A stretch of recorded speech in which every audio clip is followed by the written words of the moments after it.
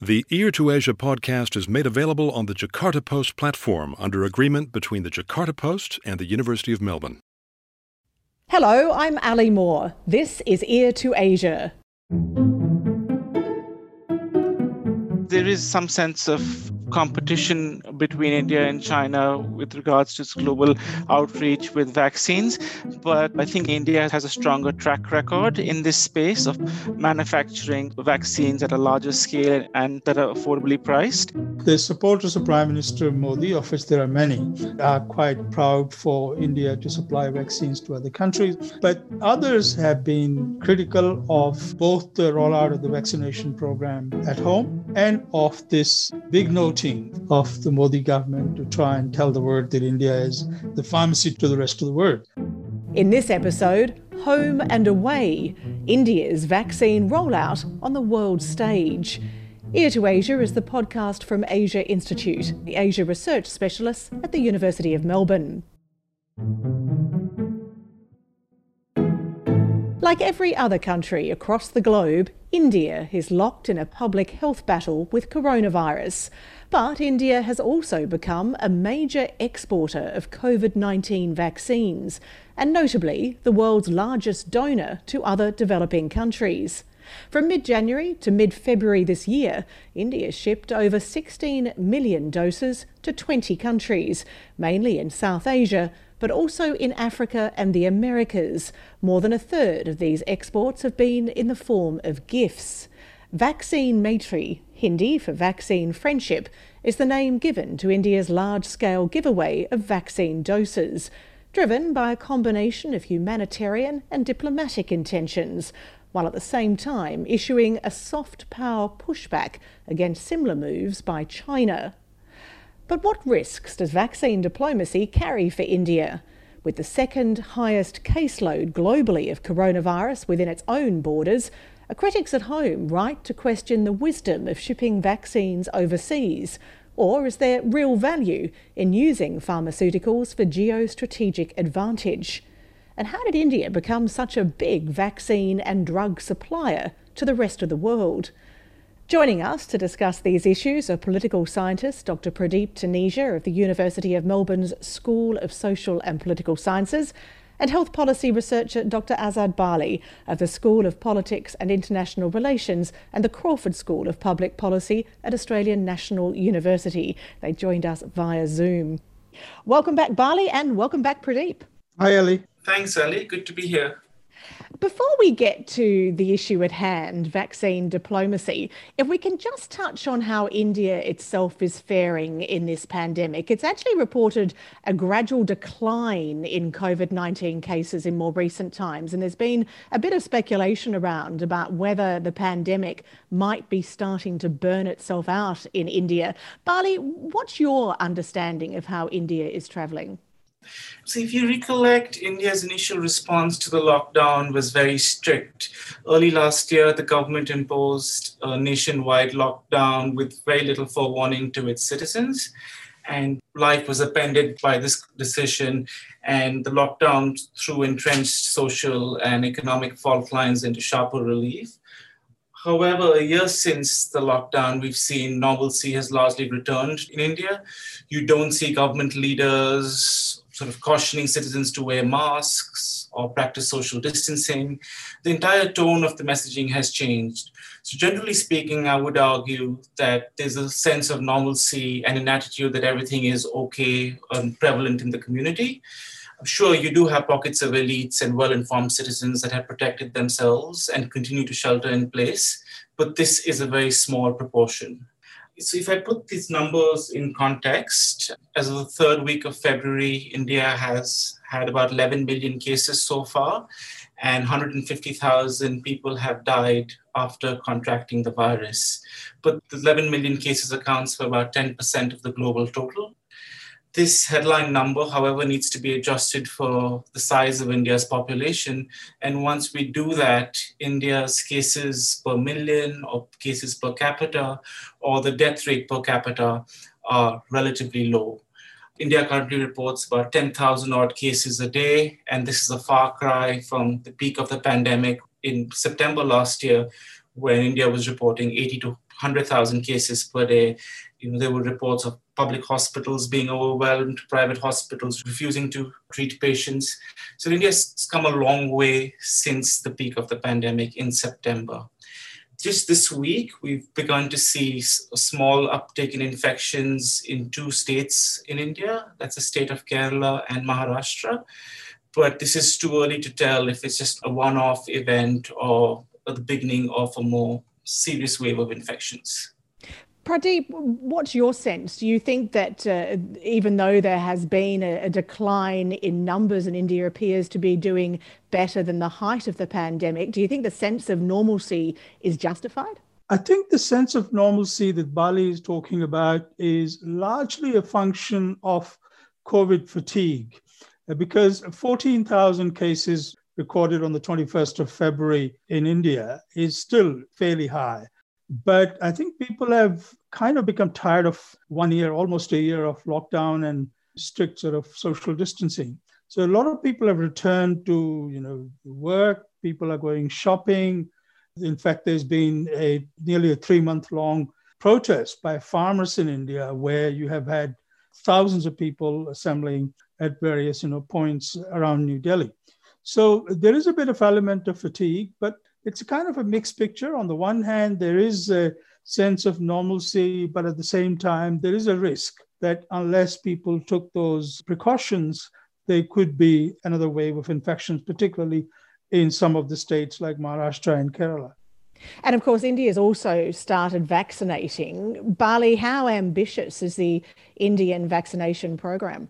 So the Indian vaccination program is very ambitious. So in December of last year, India, perhaps for the first time in its health policy history or public policy history, actually released a vaccine implementation plan.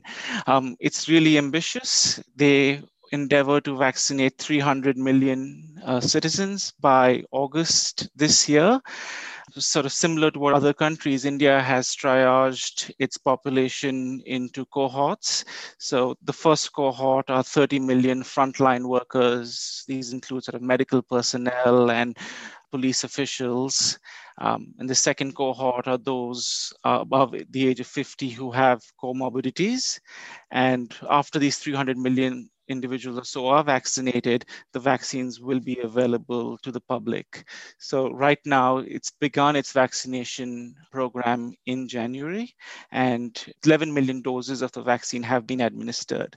There is insufficient data that's publicly available on the number of people that have been vaccinated and those that have received the first dose or multiple doses of the vaccine.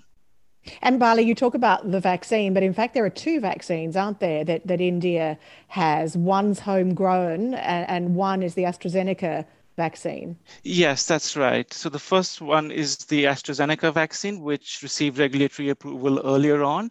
And this is manufactured by the Serum India Institute, the SII in Pune.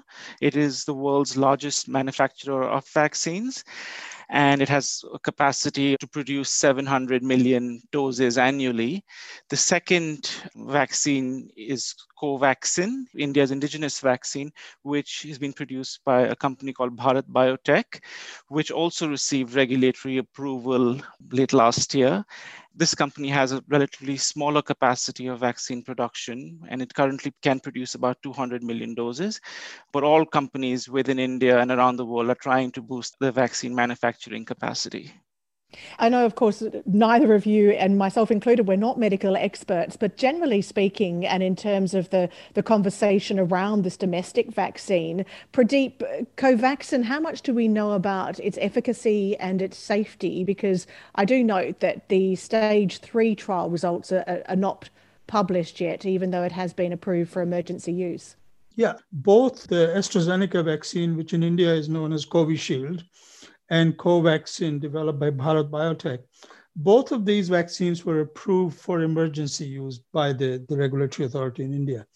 The Covaxin, it has gone through various trials, but the data for the 3rd trial have still not been published, not been released. And in fact, the government, when the approval was granted, said that the emergency use of this vaccine would be part of the phase 3 trial. So in a way, there is some sort of hesitation both amongst the people and the medical profession, I think, about Covaxin.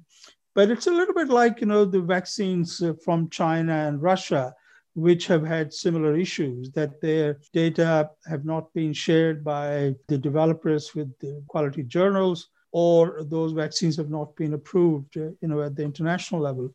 But it's being administered, and so far we haven't received any reports of any bad reactions or side effects. So it seems to be working. So what's the public messaging around the vaccination program and in terms of public campaigns to get people to take it up? So there is limited public information campaigns for vaccination that are underway right now. And this is something that will need to be done and need to be done quite urgently, because if you look at India's past efforts of vaccination, where they have been able to vaccinate a large proportion of the population relatively quickly, was with the global polio virus, which India managed to eradicate in 2011. And a key part of this in India's efforts to erase the incidence of polio was aggressive public information campaigns, which were layered with continuous political messaging, civil society actors and leaders playing a role, Bollywood celebrities, sports people, continuously reminding people about the importance of vaccination and getting vaccinated. And we see that largely absent this time around. And if they're going to reach their target of 300 million by August, do you see that as being vital? I see that being vital, especially because you see some of the preliminary reports that are coming out that only 1 in 10 people have gone back for the second dose of the vaccine. So it's really important to build that trust, as well as get the message out in the community that even though the virus may not be as virulent, future strains might be, and which is why you really have to get vaccinated. In fact, if I can come in on that, I think Bali is right that there hasn't been as much advertising using celebrities to advertise in the vaccination program. There has been some on television networks, but there is also an interesting message. Every time I call people in India using just normal telephone, first I have to listen to a message from the government about the vaccination program in Hindi. You cannot really get through a person without listening to a message about vaccination. And Pradeep, do you see it, though, as vital to success given the ambitious nature of that program? I think it will have to be. But fortunately, in India, there is no significant religious objections to the vaccines. As long as governments can say that there is no animal product, the vaccines are safe and they are consistent with the people's religious beliefs. Unlike in the United States or in Australia, for example, there is no strong movement against vaccines in India. So there is no significant anti-vaxxer movement in India, for example. And that, I think, is going to be a positive in this case. And I guess, Pradeep, I mean, the point that Bali was making, that in fact the Serum Institute is the world's largest manufacturer of vaccines. So if we look at where India sits in the global world of pharma, I mean, they have a very well-established position, don't they? India indeed does. I mean, India is believed to be the producer of nearly 60% of all vaccines in the world, not the coronavirus, but vaccines in general. And many countries, particularly developing countries, rely very heavily on imports of vaccines from India. So, for example, I was just looking at data for 2018, and in 2018, the top 3 countries, importing vaccines from India included Nigeria, Indonesia, and in fact, Pakistan.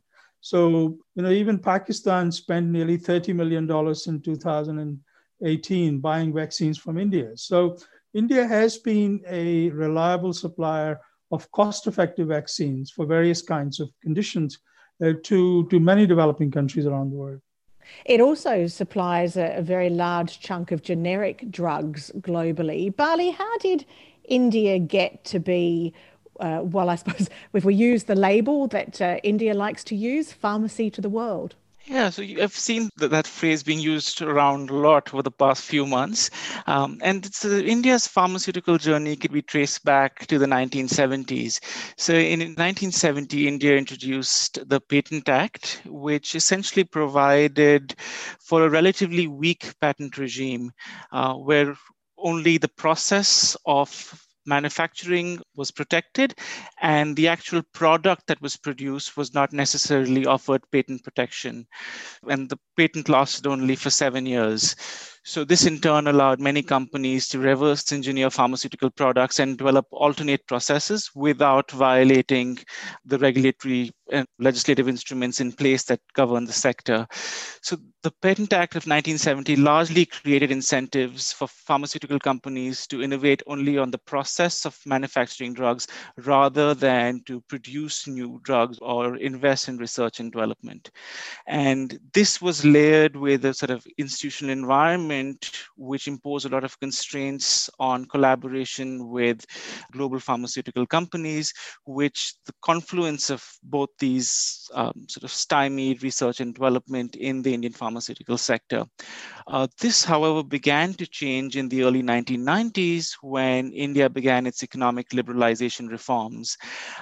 In the 1990s, you saw Indian pharmaceutical companies sort of compete with the global pharma companies to produce generic drugs. And this was further fueled when India had to implement the trade-related aspects of intellectual property rights of the WTO, so TRIPS, and this came into effect in 2005. So this change in 2005 changed the incentives for Indian pharmaceutical companies, which now focus their energies away from sort of process innovation to sort of coming up with new products, partnering with global pharmaceutical companies, investing in new drug treatments, and as well biosimilars. So you've seen a real increase in research and development post 2005 in India, and you see many Indian companies partnering with global pharmaceutical companies to either do contract research and development or as well as sort of jointly produce many pharmaceutical products. Pradeep, how much credit can the Indian government take for the position that India now holds in the global pharma industry? Initially, after independence, Indian government did invest in pharmaceuticals production, largely because it was a very poor country.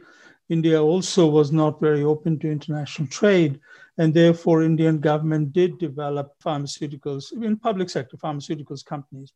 But lately, over the last 30 years or so, much of the growth in India's pharmaceuticals industry has come from the private sector. Private sector working on its own or working in collaboration with international pharmaceuticals companies. So, for example, one of India's largest pharmaceuticals company was a company called Ranbaxy. And Ranbaxy, in fact, was so successful that it was taken over by a Japanese company. On the other hand, government's involvement, I think, is largely at the moment limited to, supporting innovation, creating a policy framework, and providing some financial incentives to companies. But government is largely out of the business of producing pharmaceuticals. So let's look at the issue we started looking at, which was India's vaccine diplomacy. Pradeep, how many countries is India providing vaccines to, and what sort of a scale are we talking about? There's over 24 countries which have so far, by the middle of February, received vaccines from India. India began its own vaccination program on the 16th of January. But then within days, India sent consignments of vaccines to Bhutan and Maldives. And later on, Bangladesh and Nepal also became the key recipients of Indian-made vaccines. So at the moment, there are about a couple of dozen countries that are receiving vaccines from India. Some of them have only received donations of vaccines. In other words, vaccines which have been sent to them by Indian government for free. And others have a combination of donations and purchases. Countries like Morocco, for example, who have received some donations, but largely they're paying for those vaccines. Because if we look, Pradeep, at the agreement to produce the AstraZeneca vaccine, part of that agreement is that I think it's 50% of what's produced in India must be used for vulnerable populations, either in India or in other countries. Indeed. I mean, the Covishield vaccine, the AstraZeneca vaccine, which is being produced by the Serum Institute of India, is being produced under license. So obviously, India is one of several places where this vaccine is being produced. And as part of the licensing condition, often there are requirements that while part of the output would be used for domestic use, the manufacturing facility will also be used for export of vaccines out of India. And I think bulk of it is going to go to the WHO organized COVAX scheme. COVAX scheme, as you know, is a very large scheme. In total, there's about 18 billion US dollars have been committed to supply nearly 2 billion doses of vaccines, mainly to the developing and low and middle income countries. And India is part of the COVAX program, and so is China. And therefore, I think these vaccines from India, from the Serum Institute, are also going to be part of the COVAX scheme. You're listening to Ear to Asia from Asia Institute at the University of Melbourne. And just a reminder to listeners about Asia Institute's online publication on Asia and its societies, politics and cultures. It's called the Melbourne Asia Review. It's free to read and it's open access at melbourneasiareview.edu.au. You'll find articles by some of our regular Ear to Asia guests and by many others. Plus, you can catch recent episodes of Ear to Asia at the Melbourne Asia Review website, which again you can find at melbourneasiareview.edu.au. I'm Ali Moore and I'm joined by health policy expert Dr. Azad Bali of ANU and by political scientist Dr. Pradeep Taneja of the University of Melbourne. We're talking about India's efforts at vaccine diplomacy and its soft power implications. And Bali, when we look at the specific countries that are being targeted for vaccine diplomacy, for donated vaccines, is it very much India's neighbourhood first policy? I'm not too sure if the policy is largely driven by a concerted effort to help those within the region at the outset. But having said so, I'm a bit more circumspect with India's global outreach for vaccines. Yes, India has played and does play a pivotal role in the global supply of vaccines. But I guess the point I'm trying to make is that the numbers of vaccines that it is sending across are far too small to play a meaningful role in their respective countries' vaccination drives. The situation can rapidly change within India, as well as with the efficacy of the vaccine against most virulent strains of the virus. So 100,000 odd doses to El Salvador or 2 million doses to Bangladesh will not go a very long way in completing the vaccination drives in these countries. What do I take from that, Bali? Is it that you believe that their vaccine diplomacy is aimed at looking good, if not necessarily having a very big impact on the ground? I think so, because if you think about it, there have been 16 million doses that have been shipped internationally. And of course, they will continue to increase, and it'll increase at a much faster pace in the coming months. But I don't see this playing a larger role. I think it's more aimed at Mr. Modi and the government's efforts to utilize diplomatic opportunities that the pandemic has presented to allow Mr. Modi to demonstrate leadership both within the region as well as at a global stage.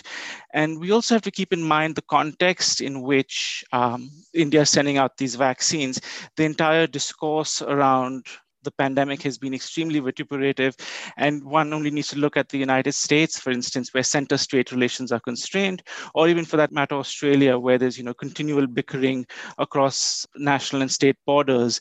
So it is in this context of this sort of acrimonious discourse where India's relatively small gestures of sending around 16 million vaccines, are amplified. Pradeep, let me ask you, do you think that's a fair assessment? I think India's vaccine exports, whether they're donations or whether they're sold to other countries, can play an important part, particularly in India's neighborhood. So when India sent the first shipment of vaccines to Bhutan and Maldives, the foreign minister of India tweeted that this was part of India's efforts to supply vaccines to neighboring and key partner countries. So that's the phrase. But it is consistent with India's neighborhood first policy. And I think India would not be able to meet the total needs of vaccines of countries like Bangladesh. Certainly, it could perhaps meet the needs of Maldives or Bhutan, but I think it can supply because it is a major producer of vaccines. And it certainly would enhance India's image, India's so-called soft power, if India is able to amp up its production of vaccines and supply those vaccines to neighboring countries. So would you argue that it's equally humanitarian as it is strategic? It's a little bit like foreign aid, Ellie. Foreign aid is never simply a part of charity. Foreign aid is given by countries like Australia or European Union and the United States, partly for selfish reasons, in other words, partly to increase their influence, and partly, of course, to do the right thing by their own people and by the international community. And I think India's delivery of vaccines and drugs and the personal protective equipment, et cetera, to other countries is also partly driven by good intentions and partly, of course, by India's desire to have a greater geostrategic influence, particularly in its neighborhood. Well, indeed, it's going for a permanent seat at the UN Security Council, isn't it? Do you think there's any connection to that? Prime Minister Modi, and even before Prime Minister Modi, Prime Minister Manmohan Singh have always said that India is a constructive actor, India is a responsible player in the international community, and therefore, with 1.3 billion people, India has a legitimate right to have a permanent seat at the UN Security Council. And in fact, 4 out of the 5 permanent members of the Security Council have already publicly supported one day of India becoming a permanent member of the UN Security Council. China, in fact, is the only exception. And India has a number of claims to it. For example, India is one of the largest contributors of UN peacekeeping troops to peacekeeping missions all over the world. India also has a very good track record when it comes to nuclear non-proliferation. So despite developing nuclear weapons of its own, India has never been accused of exporting nuclear weapons technology or materials to other countries. So this, foreign aid, and particularly in this case, in the case of coronavirus, providing vaccines and other pharmaceuticals to developing countries, and particularly in its neighborhood, is generally, I think, being seen as a positive gesture. I mean, that, of course, it's not without resistance. So, for example, even in countries like Bangladesh and Maldives, where these vaccines have been supplied, there has been some pushback. So if you look at social media in Maldives and Bangladesh, along political lines, there have also been opposition. So you've had people saying on Twitter and social media that we don't need your vaccines, take your vaccines back. And that obviously is a reflection of the political competition in these countries. So the current governments in Bangladesh and Maldives, for example, have a fairly positive relations with the Indian government. And therefore, political opposition and their supporters in those countries are resisting India's supply of these vaccines. So if we're talking political competition, the other country that was mentioned there, of course, China. China is also very active on the vaccine diplomacy front. Bali, I wonder to what extent this vaccine diplomacy by India is also an effort to meet China, particularly in those smaller South Asian countries, which India views as its sphere of influence, but where China has made really significant inroads. To some extent, I would agree with that. There is some sense of competition between India and China with regards to its global outreach with vaccines. But the point I'm trying to make is that I think India has a stronger track record in this space of manufacturing vaccines at a larger scale and that are affordably priced. And it has a track record of sort of shipping these vaccines, especially to countries in the global south. China is relatively new to this space. So for instance, Nepal has yet to give regulatory approval to the Chinese-produced vaccine. However, it has accepted shipments of the Indian-produced AstraZeneca. But if you actually think about the diplomatic resources that India has to sort of devote to this relative to China, that's where it may fall short. As Pradeep mentioned, there's a lot that's happening in India domestically on the policy front. The Indian government is focused on rebuilding its economy. It has a relatively slim diplomatic cadre compared to China, who have sort of controlled the virus and their economy is on the path of recovery. So they can devote a lot more policy attention and resources towards their global outreach relative to India. And Pradeep, do you agree that it's a competition? Do you think competition is the right word? And what are China's motivations? Are they similar to India's? Well, in China's case, Ali, one of the reasons why China has been so aggressive in supplying personal protective equipment and now vaccines to many developing countries is to deflect criticism, because China obviously has has attracted a lot of criticism since the outbreak of this virus in Wuhan in November, December 2019. Since then, of course, the international media, particularly the Western media, has highlighted the attempts by the local authorities in Wuhan in China to cover up the outbreak of the virus. So China has attracted a lot of criticism. And I think this aggressive push by the Chinese government to supply personal protective equipment and vaccines to other countries, particularly developing countries, is partly, I think, designed to deflect that criticism. But it is also consistent with China's overall push over the last couple of decades to supply financial assistance, international development assistance to other developing countries. And China has tried very hard to project itself as a responsible stakeholder. This is a demand which was made on China, in fact, by the United States when Robert Zoellick used to be one of the senior administration officials under the Bush administration, George W. Bush administration. There was criticism of China that China had been a disruptive influence and China should be a responsible stakeholder. And part of the effort on the part of China is actually to be a responsible stakeholder in the international community. And if you look at how this China and India vaccine diplomacy plays out in the media, especially the social media, Pradeep, is there a fair bit of gloating going on? It appears that some of the commentary is pretty vicious. There is certainly gloating in China about China's success at controlling coronavirus.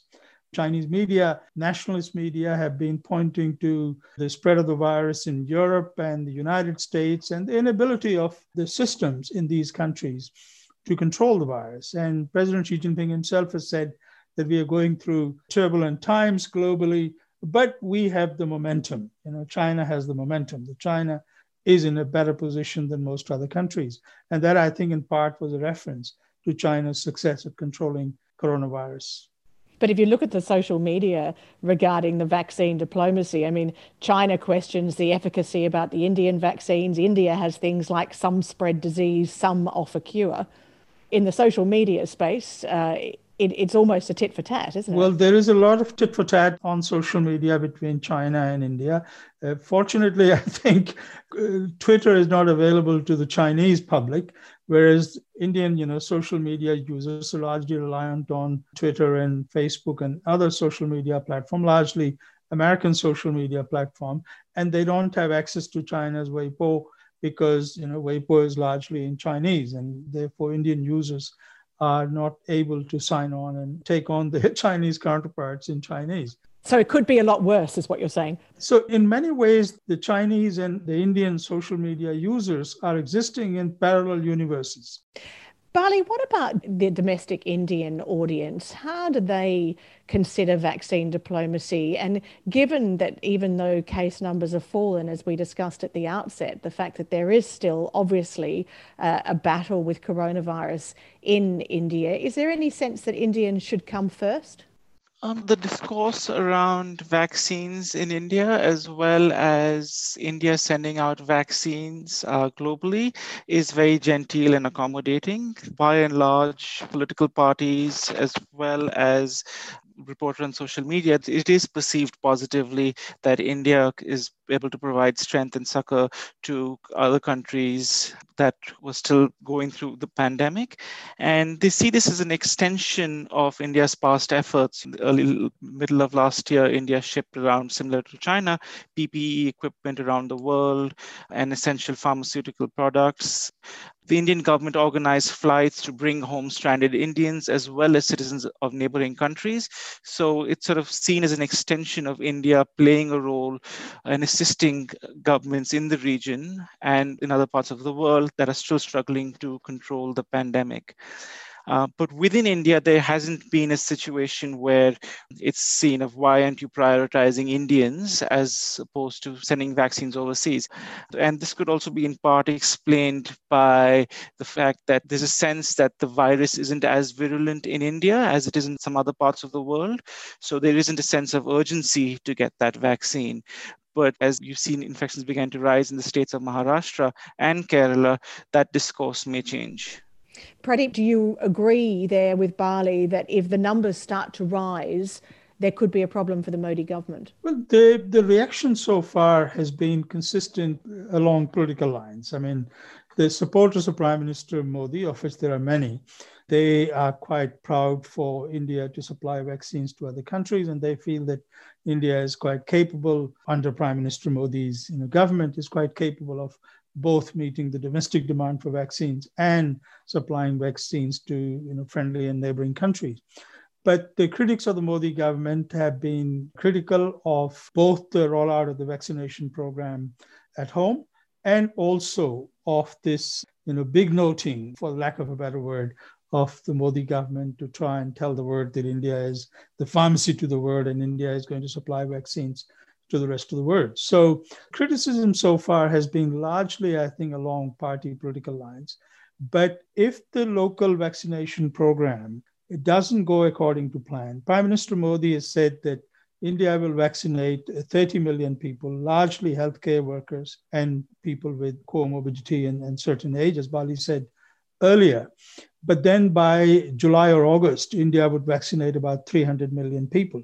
That is a big ask, considering over the last month and a bit, only about 11 million doses of vaccine have been administered. I think achieving the target of 300 million by July or August is very ambitious. So if the rollout of vaccination doesn't go very well, I think we are going to see greater criticism. And particularly if these recent increases in infections in states like Maharashtra and Kerala, if it spreads to other states, then I think we are going to see a more negative, more adverse reaction from the general public. Pradeep, why is it that it's left to countries like India and China and Russia to focus on vaccine diplomacy, to send vaccine offshore, when so many wealthy countries seem to be more about what's being called vaccine nationalism? I note that just last week, the leaders of the G7 nations did say that they'd give money and vaccines to the UN effort, but there is still a distinct lack of detail around many of those promises. Do you think it's fair to say that wealthy countries have essentially ceded the ground of vaccine diplomacy? And if they have, why is that? The criticism is fair that mostly developed countries have tried to acquire or reserve enough vaccines for their domestic consumption. And in fact, not just enough, but to buy many more vaccines than are actually needed than the overall size of the population in many of these countries. In Europe, in the UK, for example, I think UK ordered about 90 million doses of vaccines, which is, of course, far in excess of the UK population. So many of these countries, developed countries, have tried to make sure that there are enough vaccines for their own use available and not really paid much attention to how the rest of the world, particularly the developing world, countries that do not have capability to produce their own vaccines, which is the vast majority of the developing countries, how they are going to cope with it. That, I think, has been largely neglected. And when President Trump was still in office, he had withdrawn, or at least threatened to withdraw, the United States from the World Health Organization and the COVAX program. And if that had been the case, if Biden administration had not come into the office and decided to rejoin the WHO, I think the impact on the developing world would have been much more severe. President Biden has now, I think, promised about $4 billion to COVAX, which is quite a significant contribution. Overall, COVAX is about $18 billion. We are going to see, I think, even higher contribution from the United States. And United States has always been a role model. It's always been a trendsetter for large contributions to international organizations. And I'm glad that Biden administration has decided to return to WHO and to contribute significantly to the COVAX program. Because, Bali, I guess it goes without saying, doesn't it? But we'll say it anyway. But if you ignore the situation in the developing world and wealthy countries go off and vaccinate their entire populations, but you have other populations that are not vaccinated, then there's still the risk, isn't there? And the risk is posed to everyone. Yes, that's right. The efficacy of the vaccination program is it's a global public good. Countries will have to look beyond their national confines when they are developing their vaccination programs. You've seen the discourse in many of these countries on their vaccination programs to focus mostly on their citizens. And once everybody is vaccinated, they will ship out vaccines to the rest of the world.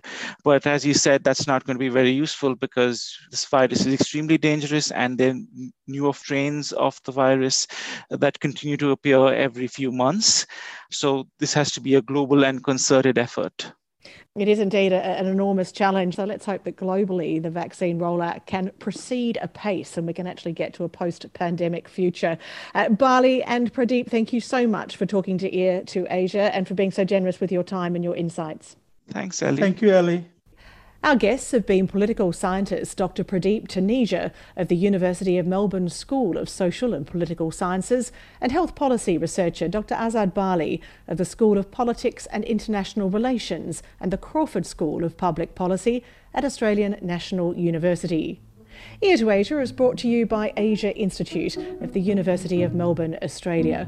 You can find more information about this and all our other episodes at the Asia Institute website.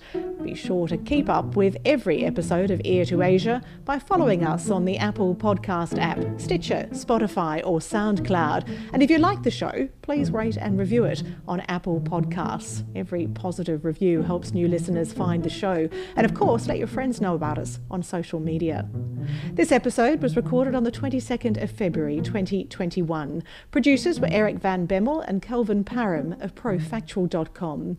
Ear to Asia is licensed under Creative Commons, copyright 2021, the University of Melbourne. I'm Ali Moore. Thanks for your company.